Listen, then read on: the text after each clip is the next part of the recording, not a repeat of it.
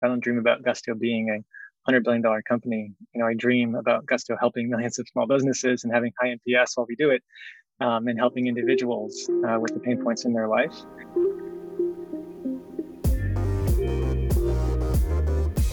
How we doing out there, folks? This is your host with the most, Kenny Vaughn. I play for Team BreakLine, and I am joined once again with my partner in crime. What is up, everybody? It is Sophia. I also play for Team BreakLine, and welcome back to the BreakLine Arena. And I would love to kick things off by sharing with you guys an amazing review that our dear friend Ace Pat left for us. 5 stars. Yes. He said, simply put, if you are looking for inspiring, thought-provoking discussions on how to use your time on this earth from a diverse selection of incredible human beings, look no further. Mic drop, Ace. Thank you for leaving us that amazing review. Ace, we are sending you all the love, brother. Sending you all the love, Ace. Sending you all the love. Thank you. Thank you. And if you would like to be featured on next week's episode, please feel free to head over to Apple Podcasts, rate us, review us. It really does help us get the good word out about our show. So, y'all, let's get to that show. Mm-hmm. Kenny, who are we hearing from today? Ooh, so we have the fine fortune of hearing from industry titan. I gotta call him a titan because I know he's got a lot of humility, but he's an industry titan, Chief Executive Officer of Gusto and co-founder Josh Reeves. Well, Josh Reeves, and by the way, his LinkedIn for the last almost 10 years, his title is Building Gusto for the long term. So this guy is humble. He is not out here flaunting that he is the CEO of an absolute rocket ship of a company. But Gusto themselves, they basically take these really complicated, impersonal business tasks like HR, like payroll, and they make them really fun and really, really easy for small businesses to use. BreakLine ourselves, we use Gusto and we absolutely adore them. And Josh Reeves, this conversation, y'all, holy cannoli, I feel so inspired in him as a leader. It's just really encouraging to know that these industry titans are out there with a genuine intent to serve others. And that's exactly what Josh Reeves is doing at Gusto. He is so grounded in his values. He is truly at the service of small businesses that are the backbone of American society. He is humble. He is gracious. I mean, what a role model. Come on now. And what I will tell you is what I love about this is you can tell a lot about an organization from the individuals that work there. We have a number of breakliners who are Gusties right now.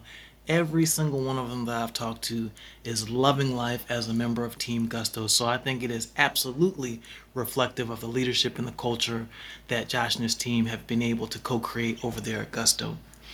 Now, some of y'all may be wondering about this here title, with gratitude, impatience, and gusto.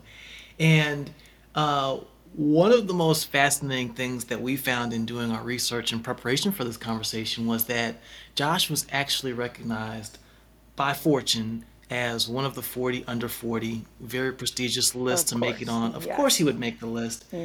And the two words that he used to describe his journey as an entrepreneur were impatience and gratitude. And rather than just kind of toot his own horn, he was like, let me use this as an opportunity to highlight 40 of the amazing small businesses that we're working with as a company. They work with hundreds of thousands of small businesses across the globe. He chose to highlight 40 of them in recognition of his recognition. So just once again, what a reflection of the type of leader at Gusto. So in all seriousness, folks, we thank you once again for taking the time to join us. So I don't know about you, Sophia, but you think we should go ahead and give the listeners what they came here for? Absolutely. We will see you guys on the other side.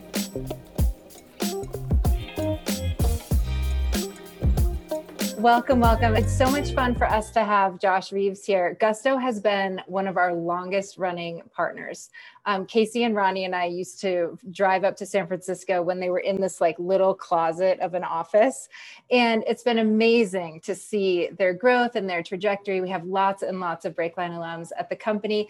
And so Josh, I love having you here. Thank you for joining us. Yeah. Well, first, thank you so much for the invitation and congrats to all of you for being a part of this incredible community. I'm thrilled to spend some time with you all and try to share some helpful advice.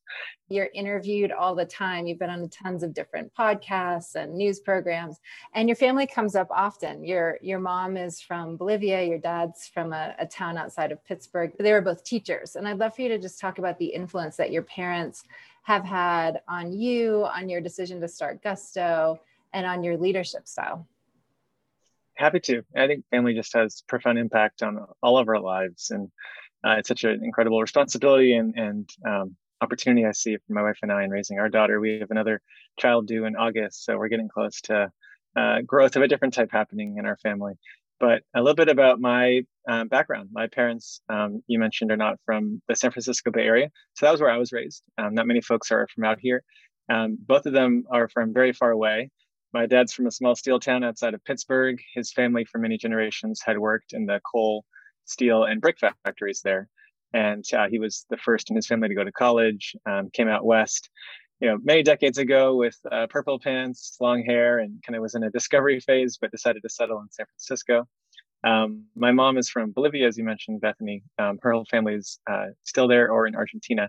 And she came to the States when she was 18 to pursue her undergraduate degree, really created a journey for herself out of nothing. She came out speaking English, learned a new language, convinced the university to give her a scholarship, got a job, put herself through school. And so I really think of both of them as to me, great examples of entrepreneurship. Entrepreneurship to me is more of a mindset. It's really this idea of turning nothing into something and changing the world around you. And both of them did that in spades.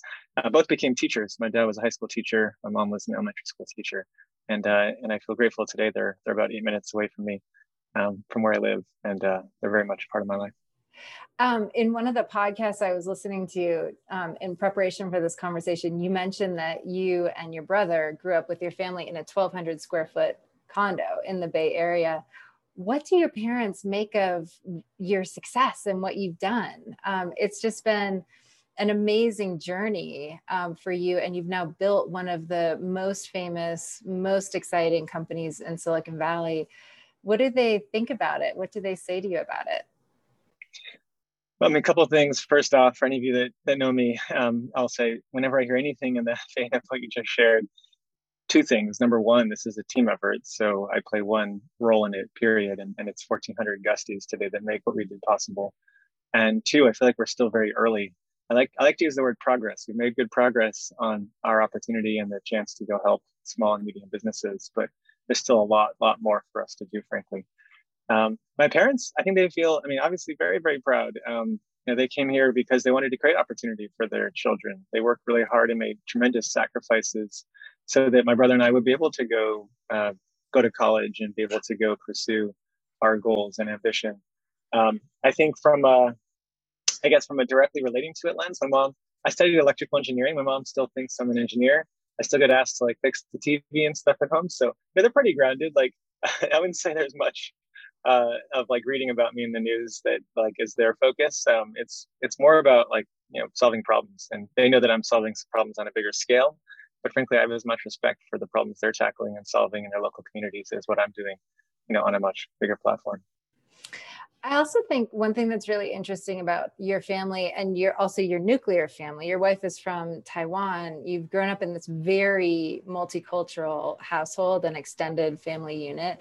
And I can see echoes of that in the way that you lead Gusto and how inclusive Gusto is. And there's one obvious example, which is Gusto has a no shoes policy in the office. And so you walk into any office and there are socks there for guests to wear, but everyone puts their shoes on a shelf before walking around the office.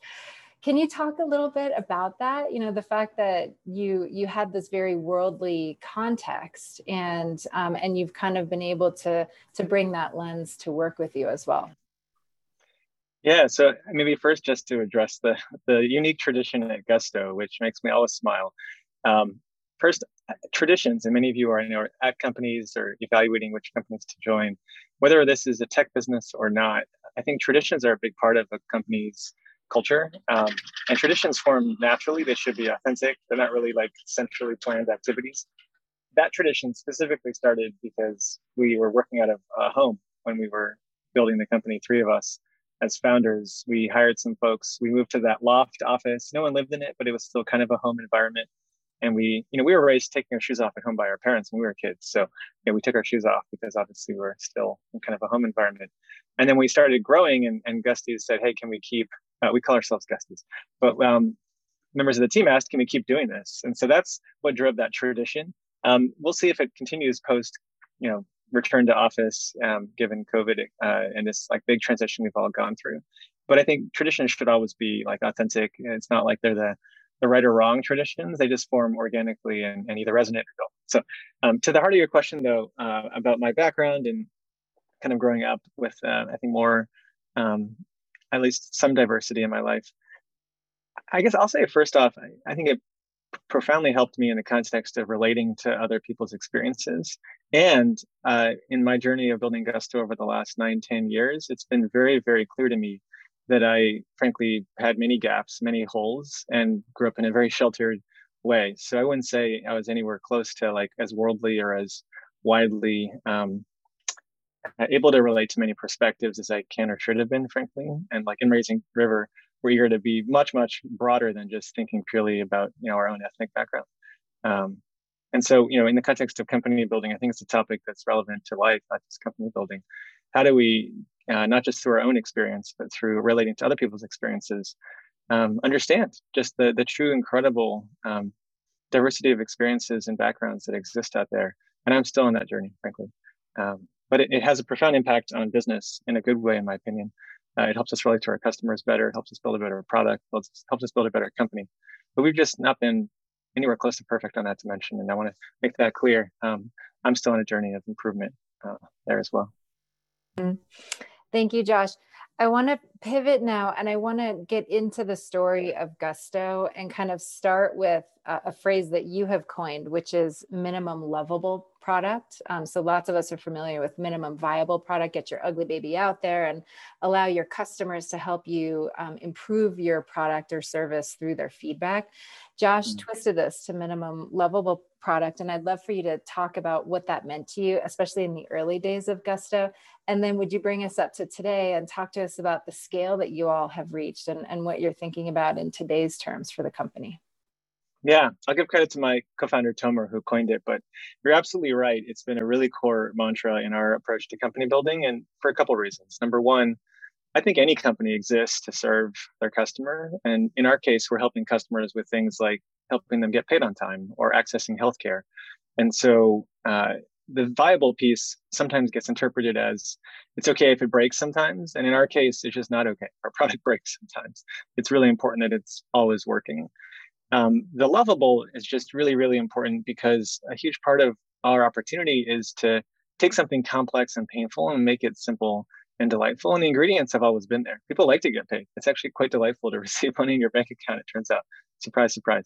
It's just that people have made it tricky, complicated, difficult. Taxes are not fun. And they aren't. And that's why we try to take that off of your plate and make your life easier. So it's a big part of our development process. You want to also not stick yourself in a room and build for years and years. You want to get that feedback loop from the customer quickly. And so that's why minimum lovable becomes such a useful reference point. You can actually measure that. You track it. You have different ways to evaluate, is this resonating? And then for our business model, it's critical because a huge part of how we grow is through word of mouth, referrals. It's called organic in like the broader kind of go-to-market world. And so if we don't actually have that customer love, if we don't have that strong emotional reaction to, wow, this is amazing, you should use it, it actually affects our ability to grow in the future. So those are some of the reasons why it's worked really well for us. And I think probably for a lot of businesses, maybe if you want to spread that rebranding, minimum lovable versus minimum viable, I think is probably a better way to think about things. And Josh, Gusto serves small businesses. And this was another point that you made that I wasn't aware of. So you were focusing on businesses with 1 to 100 employees, and those companies employ a third of the American workforce. It's like an enormous segment of the market. And will you talk to us about where you all are today, about the scale that you've reached together as a team? Yeah, so we love serving small business. It's a segment that's been underserved for a long time. It's a big segment, as you just mentioned. We help over 100,000 companies today, and we'll be announcing some new metrics in a few weeks. But We announced 100,000 a few years ago, so assume it's quite a bit higher at this point. And we are domestically focused to date. We'll have the ability to expand internationally in the future. And from a company size lens, really the oldest program and activity at Gusto has been helping new employers. So folks, when they start out, hiring their first employee and making that process as simple as possible and making it something that anyone can do without any training or background in building a business. But we will expand segments over time. We do talk now more about the kind of 1 to 500 employee segment. That's about half of the workforce in America. But far and away, the majority of our customers will always be very, very small. There's 6 million employers in America. 3.5 million are sub 5 employees, over half. And so again, just a segment that does really meaningful work. These are businesses that are more than not labors of love. And it's just an incredible time to go help those businesses. You really needed things like cloud, paperless, mobile, APIs, and really great modern development practices to actually build products that were usable to this segment.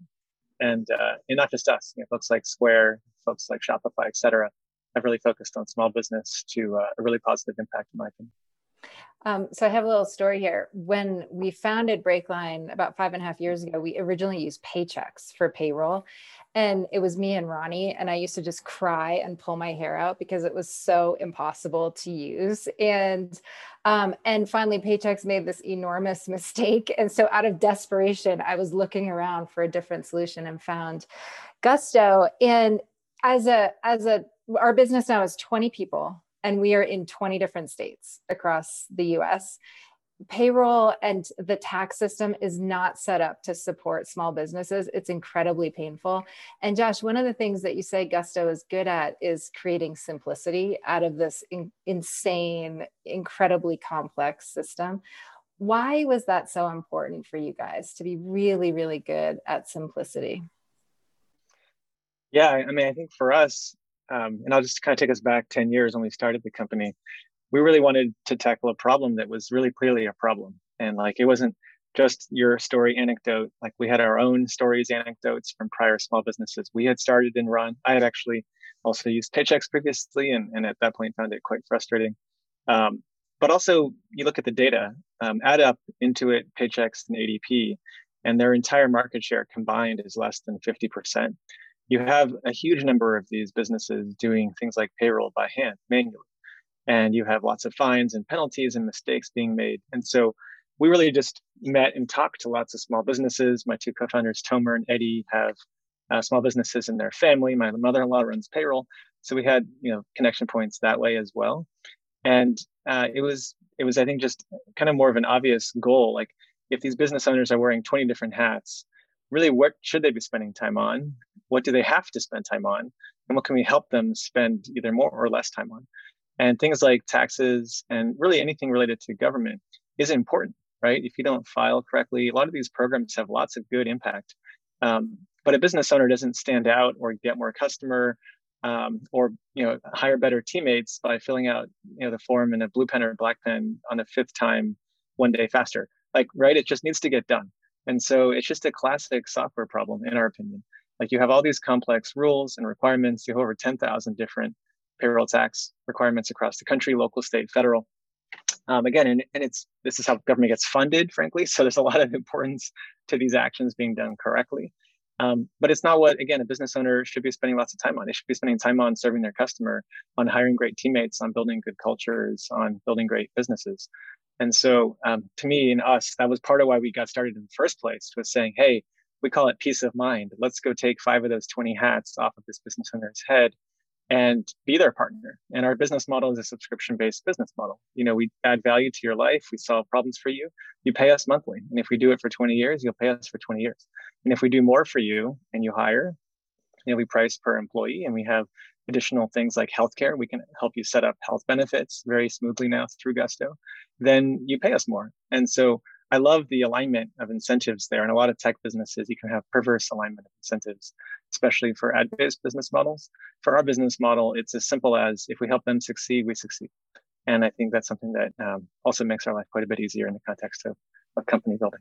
Mm-hmm. I love it. And a BreakLiner, Isabel, had pointed out that Gusto's UX is so lovable. And I agree. Like you get this great email that's like a celebration of getting paid. And it's just a really fun moment. And it does feel like a partnership. So you have hired lots of people. And as you said, you always give credit to your team. You have 1,400 teammates around you helping you drive and make progress toward this vision. And you are really interesting. You have a really interesting perspective on interviewing and hiring and how you evaluate people. And you've talked about looking at values, motivation, and skills alignment, where a lot of hiring managers will just look at skills. And can you talk to us about why that sort of expanded aperture is important to you? Yeah, I mean, our focus on people to me is really not a choice. It just seems very logical. Maybe to others, it seems like a surprising choice. But like our ability to accomplish anything we want to go do is tied to the people that choose to join Gusto and spend time contributing to that goal. So my job is ultimately all about people. And when we were thinking about building the team, starting, hiring our first Gustie, I guess the alignment thing jumped out because it's always a choice on both sides, right? I don't believe companies convince people to join them and candidates convince companies to hire them. Both parties are trying to figure out, can we accomplish something together? And then both ultimately make a choice on, do we want to go do that? And so for us, the three pieces you just alluded to, jumped out early. The third is what I think everyone kind of really quickly understands: skill. Like obviously, if you're hiring for an engineering role, maybe, and it's whatever way you want to classify that, has this person, can they do engineering work, right? You're not going to always hire and then train someone for a long time. You have to see if they can, solve that need in the short term and then grow and build more skill over time. But the first two are actually where I spend most of my time in interviews. It's the values alignment and the motivation alignment. And I found that those two dimensions can just be and have been profoundly impactful in our journey of building Gusto in the way that we operate. And we talk a lot about that as the how, right? The what is like things like strategy, market, business model, et cetera. The how is actually the way we collaborate, the way we work, and the what and the how both matter equally. And so, I used to interview every Gustie up till about 60 people. And my interview was very focused on, again, values and motivations. We ended up obviously, evolving that to a more scalable program. And we have an interview at Gusto called VMA, Values and Motivation Alignment. We do a training with Gusties who volunteer to be a part of that interview cohort. And every candidate goes through an interview that focuses on those two dimensions. And one thing I'll make clear on the values side, I think for whatever company someone's either thinking of joining or starting, to me, there aren't like template values. Values need to be opinionated, they need to be authentic, and they need to be consistent. And if you're not aligned with the company's values, if we find a candidate who doesn't map to our values, they're not a bad person at all. It just means they'll be more successful in a different environment. And so for us, values alignment is about understanding really how and what drives someone, the way they work and the way they collaborate. And there's just a way we do that at Gusto that we want to maintain. And then motivation, I think, again, hopefully maps to lots of companies. We just find when someone authentically cares about what we're trying to do, they care about things like helping a small business succeed. They care about enabling healthcare to be more accessible. They care about, with Gusto Wallet, helping financial planning to be more accessible to those who today are oftentimes in debt, getting taken advantage of. If those problems matter to them, they'll approach work differently. And those problems don't have to resonate with everyone. That's okay. There's a lot of other problems out there. But if we find that they do resonate, again, that's something we screen for. It can actually meaningfully affect the way they show up day to day. So, again, values alignment, motivation alignment, skill alignment, something I think that maps hopefully to how many companies approach team building, has been really important to us since the first hire we made back in 2012. Mm-hmm. Thank you, Josh. And my teammate Zane Knob had posted in the chat that Enoch Shi, who's been an amazing champion for BreakLine within Gusto, asked what brings this person joy at work, which is such a great and insightful probing question. So you as CEO of Gusto and your team, I think together you all have raised about $500 million to support and help build the business. And so the presence of your investors is also a pretty significant element in the company's trajectory and ability to reach these goals. And you have actually said that your lens on fundraising is that it's really similar to hiring. and you're looking for folks who share your value system and can be articulate about why they care about your problem and how they can help. Can you talk to us a little bit more about your sort of strategy with partnering with different types of investors at different points along the way for Gusto? Yeah. So I do think of fundraising as hiring. Average length of time I've known one of our institutional investors, because we did raise from some angel investors early on, and I'm really grateful for their involvement. I would have frankly given them money to give us advice. Instead, they gave us money and advice, so it was a win-win. Josh, sorry, and weren't the angels 20 different tech CEOs? Yeah, if it helps, our early seed round funding was from 20 founders, CEOs, folks that have been company builders, and they were invaluable sounding boards to me to understand what worked, didn't work, pitfalls, and then ultimately me and the team deciding what works for Gusto. But really grateful again for their involvement. But on the institutional side, it's probably about 2-3 years on average. I get to know someone before we decide to work together and have them potentially invest. And that's because I do think of it as hiring. You're having someone join your team. They're going to be, working in a different format. They're not full-time. They're not in the office with you. Well, no one's in the office right now. We're all in different places, but they're still in the team, and they still have aligned incentives. They still want you to succeed. They're still going to be speaking on your behalf. And so, values alignment, motivation alignment, skill alignment, still relevant. And then, on the broader topic of fundraising, I really think there's some pitfalls there too. I think our goal has never been to raise money for the sake of it. We should always be building a sound business that manifests in things like our unit economics, our gross margin, our CAC, just having a solid business model, period. But there is a dynamic where we've raised money for sure to go really pull forward time and try to make some R&D investments that can get us to places earlier. So even the investment we made in 2015 to go launch health benefits, over time we could have gotten there ultimately through cash flow, but it's really prudent for us to raise VC money to go accelerate that, hire a bunch of engineers and all the corresponding stakeholders involved, build some of those features and product functionality, get that to market. And now it's not just a pain point we're solving, but also a meaningful part of our business model. So I think fundraising can always be a useful way to collapse time. You just have to be really intentional about why you're doing it, what are you hoping to accomplish from it, and how do you measure success from it. And I think some companies that use fundraising as a means to make up for a bad business model is where I think it gets a little bit more into kind of gambling and buying lottery ticket space versus, company building. Thank you, Josh. We are sort of 15 or so months into COVID, and you all were really thoughtful during the pandemic, both about how to support your team internally and then also how to support the small businesses that you serve. And the BreakLine team was a beneficiary of that. We used a bunch of the tools that Gusto makes available to sort of evaluate PPP loans and stuff like that. And could you talk to us about some of the lessons learned from sort of managing and leading through the pandemic, and maybe some of the insights that you and your team took away?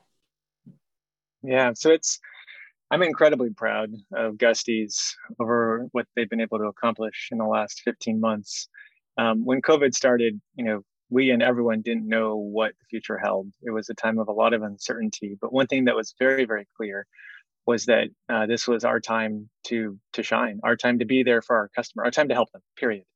And our purpose, things that we do, were never more relevant. Like, again, payroll, health benefits in the middle of a financial crisis and health pandemic are quite at the core of basically helping people navigate, what we were all kind of collectively going through. So I think having that motivation alignment, Gusties really rose to the occasion. We had a lot of work to do to help small businesses. We did things like waive our fees if someone needed to defer paying us. They could pause account and stop paying us. We really wanted to meet folks where they were, which at that point in time was just pure crisis mode. And I was really gratified to see, multiple months later, the number of companies that were able to survive, come back, pay us in full, really demonstrated more than anything the durability of small business, and also numerically validated the durability of our business model. But some lessons on navigating it, I'm still in learning mode. Like, the truth of it is, it's been one of the most amazing 15 months in the company's history. We grew, our fiscal year is May through April. We grew 50% last May through April. So at the heart of COVID, we literally added 50% more customers to our company. You can imagine the amount of both excitement and work that created for us. And we've been public on that number too, in case anyone was wondering. And at the same time, I know when I look and talk to Gusties today, I see that pride in their faces, and I see exhaustion just as much. So, yes, we've been doing our best to navigate. It's just been a really intense time as well. And a lot of my time right now is spent more on how do we navigate exhaustion and turn that into a more sustainable, stable way for us to work than just feel good, because obviously we achieved a lot of impact. What are some of your early thoughts around that? Because I think that feeling of exhaustion. So the BreakLine team, our company, is shutting down for the next week, partly for this reason, just to like give folks a chance to breathe. And I think it's sort of a universal experience coming out of the pandemic. What are you all finding in terms of how to support your team and ensure that people have the rest that they need to achieve the goals that you all have? Yeah, so I think many dimensions. Some are a little bit Gusto specific. Like on one part of it, it's clear we have hiring to do. So that's maybe an understatement, but we'll be adding probably about 700 people to the team this year. Given how much uncertainty existed last year, the truth is we wanted to prevent the pitfall of overhiring, and no one really could predict the future. The outcome was we frankly are understaffed relative to the amount of business volume, customers, signups, and need that we see. And so part of it is hiring. Part of it is also organizational. We went through pretty much the biggest org restructuring in 5 years in the last few months to really try to simplify where people focus. And we talk about these customer segments now inside the company. The ones I can share more publicly, actually. The last fourth one just got announced today. Or yesterday, but we talk about employers, we talk about accountants, we talk about members, those are the people getting paid, and the people getting healthcare, and we talk about developers, other software partners, and that's something we launched yesterday called Gusto Embedded Payroll. It's an infrastructure offering for other software companies. But we went through a pretty big org redesign to basically try to create these kind of swim lanes for folks to have more focus, so they weren't pulled in as many directions. And then I think, Bethany, you're getting to like at the more individual level. Like, yes, there's also things like how do we navigate people being out of the office? Now we're going through a transition phase to some people being back in the office. How do we think about work expectations? How do we think about PTO time, et cetera? And I can't say that there's a one size fits all. I've had colleagues thrive and work from home. I've had colleagues find it incredibly challenging. And so our approach to resolution is not a one size fits all. It really is very much at the team and at the individual level. But I think like the most important thing is companies spending time on this topic versus assuming anything is sustainable, and how we worked over the last 15 months. And it just takes time to navigate and deconstruct and find what's the best path for this next chapter. Mm-hmm. Thank you, Josh. Even pre-COVID, Gusto was progressive about expanding into other parts of the country to sort of bring opportunity to different communities across the country. When lots and lots of tech companies were very Bay Area centric, you all established you all call it home base. So you started the company in the Bay Area, and then you established a second home base in Denver. We have a bunch of BreakLiners in the Denver office: Jasmine Motupali, David Shepard, Eddie Ortiz, Luis Reyes is moving out there shortly. And so it really did make it more affordable for folks and more accessible for really outstanding people to join the company. And you've expanded further. So you now talk about having 4 home bases in the company. Can you talk a little bit more about what those home bases are and the strategy behind establishing those? Yeah, so we did start the company in the San Francisco Bay Area. That's where Tomer, Eddie, and I lived when we began Gusto. And it was in, I want to say 2014, we started thinking about it. And then 2015 when we opened the Denver office. And the core principle then matters just as much now. I just experienced in prior non-Gusto chapters, like the dynamic of when you have a headquarters and it lands as, hey, that's where like all of the really important decisions get made, or that's where you have to go to like really get opportunity and career growth. And then, I just always either experienced or imagined like, what does it feel then to not be in a headquarters? Am I just not as important? Am I just like, on a different tier? Like, how disempowering and demoralizing can that be? And like, and then I'm supposed to go do work and contribute. So there's just something that never computed in my head for why we'd want to ever create that expectation. And so that's what drove the home base philosophy, which continues to evolve. But at the core of it, it's a belief that we want, at whatever home base someone's at, the ability for them to have role models, have leaders they can look up to, have the ability to grow and develop and gain new skill, and not feel like, hey, there's one office where you really get the big opportunities and the other ones are kind of just playing second fiddle. So that's the objective. That's the guiding principle. We've opened a New York home base a couple of years ago now, right before COVID. And then the fourth home base, we actually think of now as remote. And we like that language because it makes it clear, again, one's not more or less important. We have 4 home bases, 3 are physical location, 1 is remote. And for each of them, how do we make each successful? And how do we map leaders to each of them? How do we check in on the different teams and roles that exist in each of them?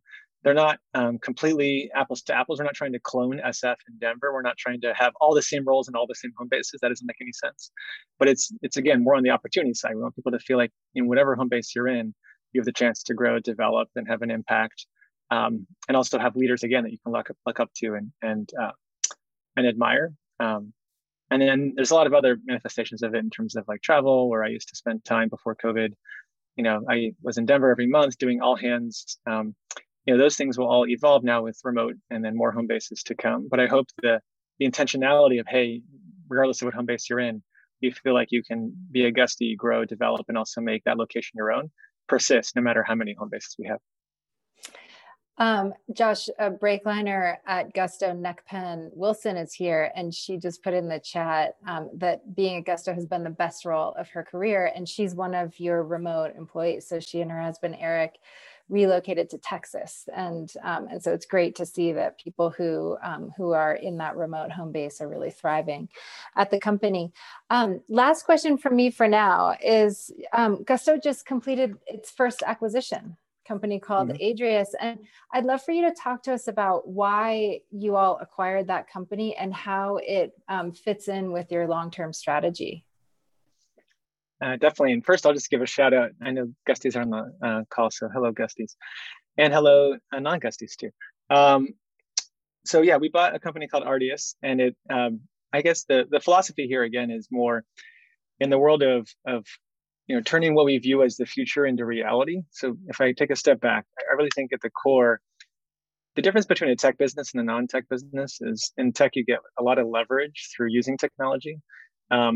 And in a non-tech business, you don't have as much leverage, but that's fine too. A lot of small businesses want to stay small, right? Not every business needs to grow bigger.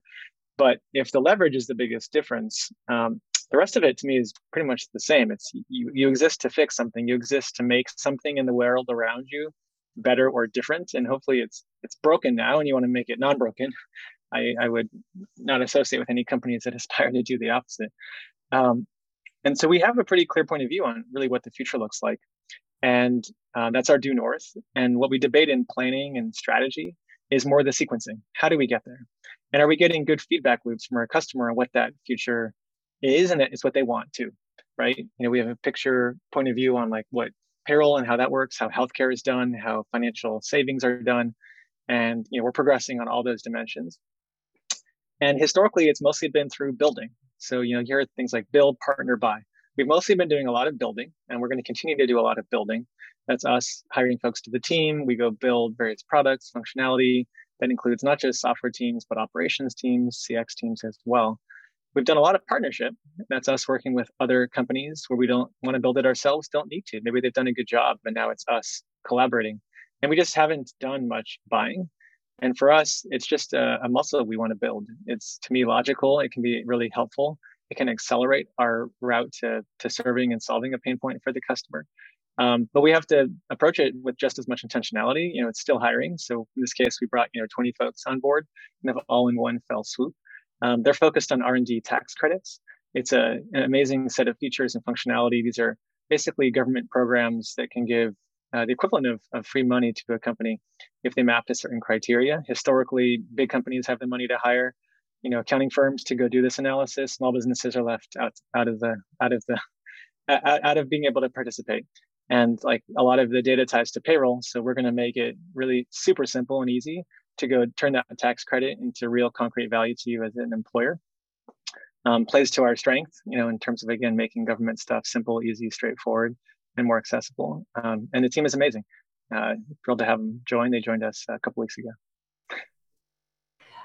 That's amazing. And it's also, when you bring in an entirely new team, I'm sure that culture is top of mind, because you all have also created such a compelling culture together at Gusto. And Amanda has a question about this. She said, how have you learned to grow and maintain Gusto's culture? And what are you looking for when you bring new people in? You've already talked about values and motivation alignment.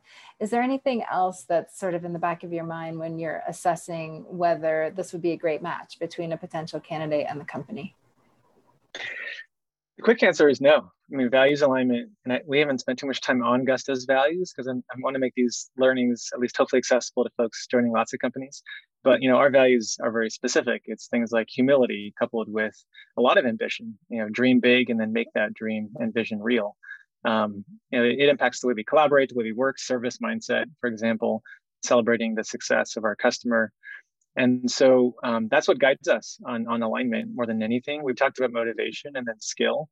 And then on every other dimension, we want as much diversity of perspective, background, experience as possible, because that's what our customers are for one reason, or as one reason. That's why I avoid the word, by the way, culture. I feel like culture has too many definitions. I literally just ground it in like values, traditions.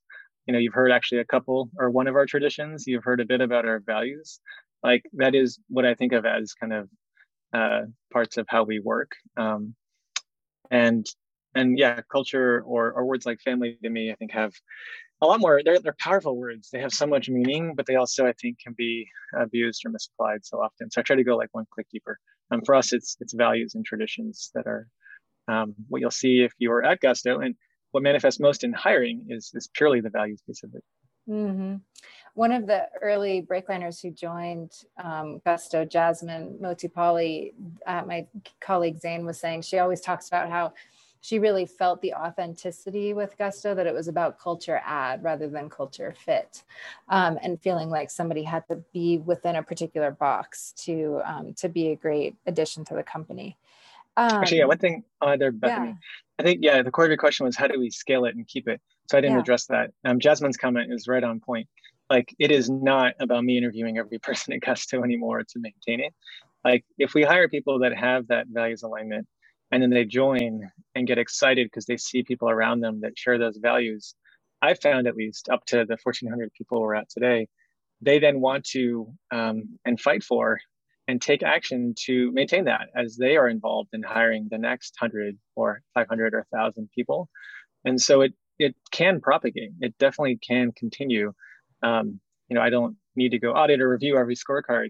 I have the utmost trust because I talk to people in onboarding and I know that they're joining for that alignment. And then when they're on a hiring panel, they're going to make sure that it manifests just as much.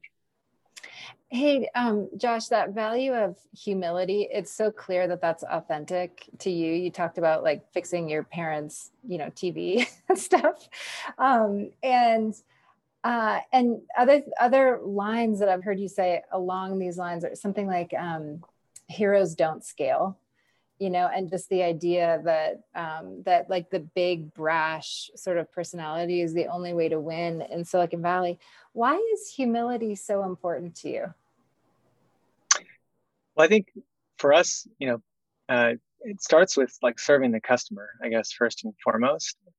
One thing I'll note though, we have lots of different personalities at Gusto. That's not one of our filters, right? So like, I'll get a sense of like my personality, what drives me. Part of what excites me in our journey is trying to really make clear, because there's, I think, some overly simplistic generalizations and takeaways on Silicon Valley today that I disagree with pretty strongly. People can be, humble and incredibly ambitious. You can be really competitive and you can be kind. These are not mutually oppositional concepts. And so I think everyone joining Gusto kind of lives and breathes that mentality. But we have, really strong extroverts in the company. There's members of our leadership team that are very outspoken and love to, again, really span the gamut of like, approaches to how we engage and converse, as long as the values alignment is there. And humility just brings us together on like purpose. Like you will not find people at Gusto who do things for their benefit at the cost of the company, or view the world as a zero-sum game where they win when someone loses. Even how we talk about competition, like, we compete with paychecks. They've come up a few times. I don't actually find any joy in, talking bad ill or wishing anything bad upon paychecks. There are probably people there working hard to go build a business that can add value. I hope. I don't know many people there, but I definitely don't wish ill will on them. What we focus on is what's in our control, which is the product we build, the customers we serve, the strategy we've set, and the execution we have to go live up to and do. So I hope I'm answering part of your question there. I think heroism doesn't scale. That's a bit of having grown up here, a thing I noticed where like the, hey, you stayed up all night thing can be celebrated. And maybe in the short term that works, but I guess the full comment is heroes don't scale, or heroism doesn't scale, heroes become martyrs. Like if we're here to build a multi-decade business, like how do we do that thing again 5 times more? And if someone's so exhausted, or in this case, sleep deprived, that they can't help anymore, that actually isn't going to help us. So how do we build like repeatable systems and structures and processes? How do we take learnings and expand them? How do we, continuously try to go think about, great, we solved that puzzle. Like, how do we solve the next puzzle? Or how do we solve this puzzle 5 times faster?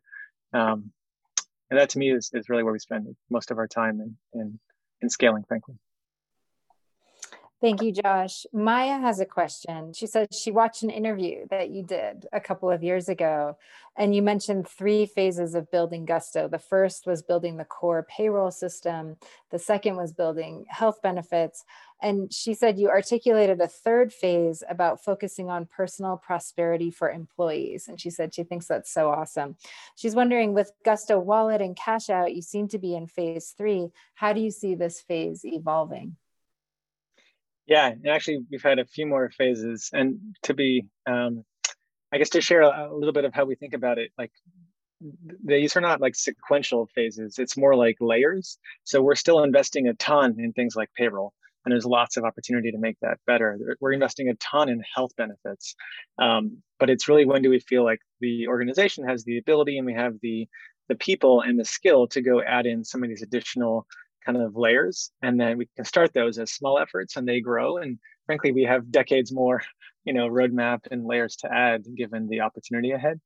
But specifically to Gusto Wallet, folks that aren't as aware, it's really a suite of financial products for the individual getting paid through Gusto. They're free. And really, it's meant to solve some really acute pain points that we feel like we can uniquely solve that help the individual be in a better financial position. And the benefit to them is literally being in a better financial position. I'll talk about that in a sec. But the benefit to the employer is then having a member of their team who has a more stable, financial life, can be more present, more available to kind of contribute to the company, et cetera. But some of the things in that suite include a feature called Cash Out. So if someone has an emergency and they're on a 2-week pay schedule, you want to access, a few $100s of your money you've already earned. Let's say you're 5 days into that pay period. You can do that for free through Gusto, and that avoids someone having to go use payday loans or overdraft fees or credit card debt, which we think, again, can be very predatory. That moment should not be monetized. Someone's having an emergency. They've already made money. They just haven't received it yet. That should be a free feature set. We think every payroll company should do that in the future. But it also includes savings. If you actually have money set aside and can start saving directly from your paycheck, set aside $5, $10, you name it. Then when you have an emergency, you don't even need Cash Out. You actually can just use the savings you've set aside. So you can get a debit card through Gusto. You can have a bank account. Our goal there is to really build the best banking platform, period, for these consumers directly attached to your paycheck. So a really big, bold, ambitious part of our business. It's about 50 people. It's us taking on all of the banks out there, basically. We work with banks on the back end, but from a customer experience standpoint, we really want to be their mobile app. We want to be their core banking experience. So lots of work ahead there as well. Mm-hmm. Josh, when you were describing that, the chat is going off because several BreakLine communities are affected by payday loans. You see that a lot with our military community and others. So people are responding and saying that this is so cool. Did you have something else? fascinating. If you want to like go on a soapbox for a sec, it's just crazy to me, right? You work 2 weeks, or you're on a 2 week pay period. You work a week, and it's just like it's a reminder again of you can look at things that have been a certain way and be like, that's the way it is, and you just apply a different perspective. Like, why should when someone gets terminated, that's a sad topic, but happens in companies. They get paid that day legally in many states. So basically, people get paid earlier if they're fired versus if they're the person still working.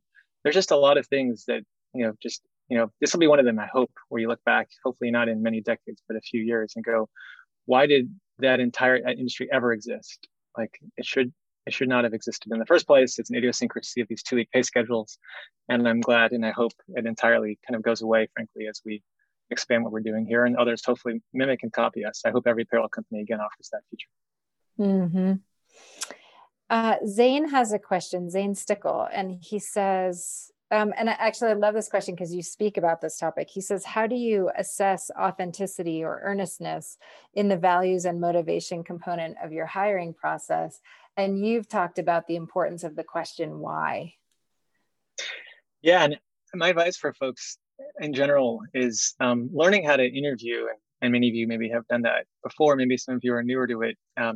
I found is actually not something that can be learned in a book. It's through experience, because like learning what drives someone, learning what their motivations are, understanding their values alignment. I don't have a formula. There's definitely no, like you said, these right words at all.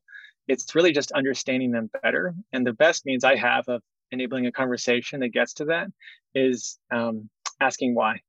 And it's not the first why, right? If someone's coming in, especially if they have the mindset of I'm supposed to package and polish myself for an interview versus just be myself and share my thoughts. The first answer might be more of that packaged polish answer. And then I ask why. And then the second answer might be a little bit like kind of just more like riffing and sharing. And then the third answer is usually the one where I'm getting into like, just a conversation about like someone's journey, about, a specific work chapter. Maybe they launched a product feature. Like, why was it done? And what excited you about that? And like, who was involved? And like, how did you split up responsibilities? And like, what moments did you celebrate? And like, which parts were really frustrating? Just, I guess, applying why and curiosity can get people to ultimately just sharing. And then the outcome of the interview for us is, yes, we look at then, in their sharing, did like humility come up or get demonstrated? Did service mindset get demonstrated? But we don't ask people like, are you humble? Or do you have service mindset? Those are more just backdrops to the things that we're thinking about. And I hope we get to a place where people are not faking either way, because if they happen to, figure out a way to trick us in the interview and then, join, they're just not going to be as successful or happy at Gusto, because that's just how we operate. And again, we're trying to just find that authentic alignment versus like any type of packaged or polished kind of representation of it. All right, Josh, we have a question from the newest BreakLiner to join Gusto, Marilyn Bond, who just accepted her offer to join the customer success team. And she says, how does Gusto evaluate new opportunities for its products or new frontiers to explore? How do you decide what to build next? Yeah, great question, Marilyn, and welcome to the team. So it's a continual process. Where it manifests most is, and we've had to create, and I think it's good to create some structure around it. At the biggest, kind of broadest like level where I spend time, we do annual planning, but even more than that, we do these 3-year plans. So we actually just went through that process and put a bunch of stakes in the ground over what the next 3 to 4 years look like. And then the biggest is like vision, right? Like, where do we think, like, how should healthcare be done? We have strong opinions about that. But how do you break down that objective into the sequences and the stages and the speed at which we can get there, where some things will be right on, some things will be wrong on? That's where we get into the 3-year strat planning, to 1 year, to then mid-year. And it's a feedback loop. So we have to put stakes in the ground. When you have as much opportunity as we do, and opportunity means pain points we know we can help with, focus is actually the most important thing. Our biggest pitfall would be trying to do too much at once. And so we use all those processes I just mentioned more than anything to kind of gut check and say, well, really, what, are we going to do and not do? And then how do we know if that's the right thing, and what metric are we going to look at, and how do we measure, are we on track or not? So that's like a really high level frameworky structure answer. But I do think companies need to figure out where they're at in that spectrum. Are they doing too much? Are they doing too little? And we've had a history over 9 years of at times doing too much, or in my opinion, also going too slow and doing too little. And I think that's the like healthy discussion to have in like quarterly board meetings, et cetera, on this topic around prioritization. Mm-hmm. Okay, question from Crystal, which is a related question. She says, what is Gusto's approach to soliciting, analyzing, and incorporating feedback from small business owners to help Gusto solve their pain points? How are you hearing from your customers about what they need? Yeah, the quick answer is in whatever way possible. So, that can be directly from when someone's talking to us on a phone call or an email, and we have ways to summarize and synthesize the many interactions we have. We have a report we call Voice of the Customer. We call our employers customers. But then there's also at the individual level, it could be someone shadowing a call and just listening in. It could also be in a UXR type research where we're actually having a customer sit down and go through a specific flow and really understanding and almost interviewing them to understand like what's good and bad about the experience. Sometimes it's in research mode where actually it's something we're thinking of building and we want to just understand, would this make a difference in their life? And it could be mock-ups or just like visuals of what might be coming. We do surveys and enable folks to kind of answer quick responses. Sometimes that's customers, or sometimes that's leads, or that's folks who've never heard about us. So I think in general, like if you're attached to more the product development side of a business, these are all great inputs. There's no limit to how many inputs I think are worth having. I think equally so, whatever the inputs are, you have to have judgment on which pieces to then act upon. Right. So if you ask a customer what they want and you build whatever they ask, you build better, faster, cheaper versions of the present.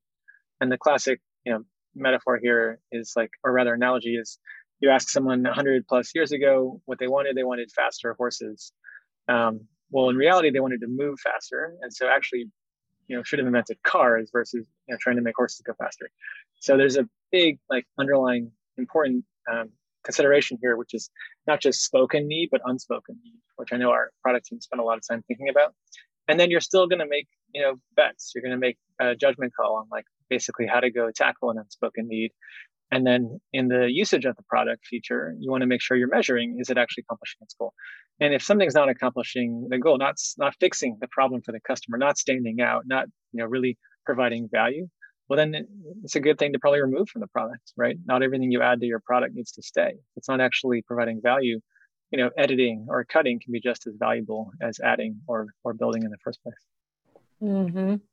All right, last question from us, Josh, and this one is from Michael Morotra, and he says, with all that Gusto has done so far and given the ambitions for the next term, how do you and your team measure success? I mean, I measure, again, I'll use the word progress, but I know what you mean with success. I feel like we're still very early and have lots to go do. And I frankly think there's more of a pitfall of we've made it mindset and the danger of that than, hey, we have so much more to go help our customers with. So that's why you'll always hear me react that way to when I hear the word success. But it's measured for me, like the two things that give me joy individually, and then I can talk more at the company level, is just purely in the value we provide customers. So like what they tell us, right? Like, are we doing more for them? Are they grateful? Are they staying on our product? We have a metric we call NPS, Net Promoter Score. That's basically kind of a way to determine, would this customer recommend or advise us to someone else? Like would they tell another small business to use Gusto? And that's a great signal. So a big part of our whole business model depends on having really high NPS. But also on the Gusty side, I want Gusties to, I don't expect anyone to be in the company forever, but for the chapter they're here, for them to be able to describe a chapter where they felt like they could be their authentic self, where they felt like they could grow, learn, have impact, where they felt like they could help move the needle in the company, but also grow towards their professional goals. Those are probably the two areas I would spotlight. And I actually do think if you solve lots of pain points and problems for the customer and do it in a way you're proud of and have a sound business model, create tremendous economic value. That's a byproduct. I think that's something also I'll acknowledge and celebrate. We give equity to Gusties, so everyone benefits from that. But that's a byproduct. I don't dream about Gusto being $100 billion company, I dream about Gusto helping millions of small businesses and having high NPS while we do it, and helping individuals with the pain points in their life. And I know that, the other parts follow. And I think that's also something that people can get sometimes distracted in. Like, our goal is not to hire for the sake of it or have a high market cap for the sake of it. It's to go fix pain points. And again, with a good business model, the other pieces follow from that.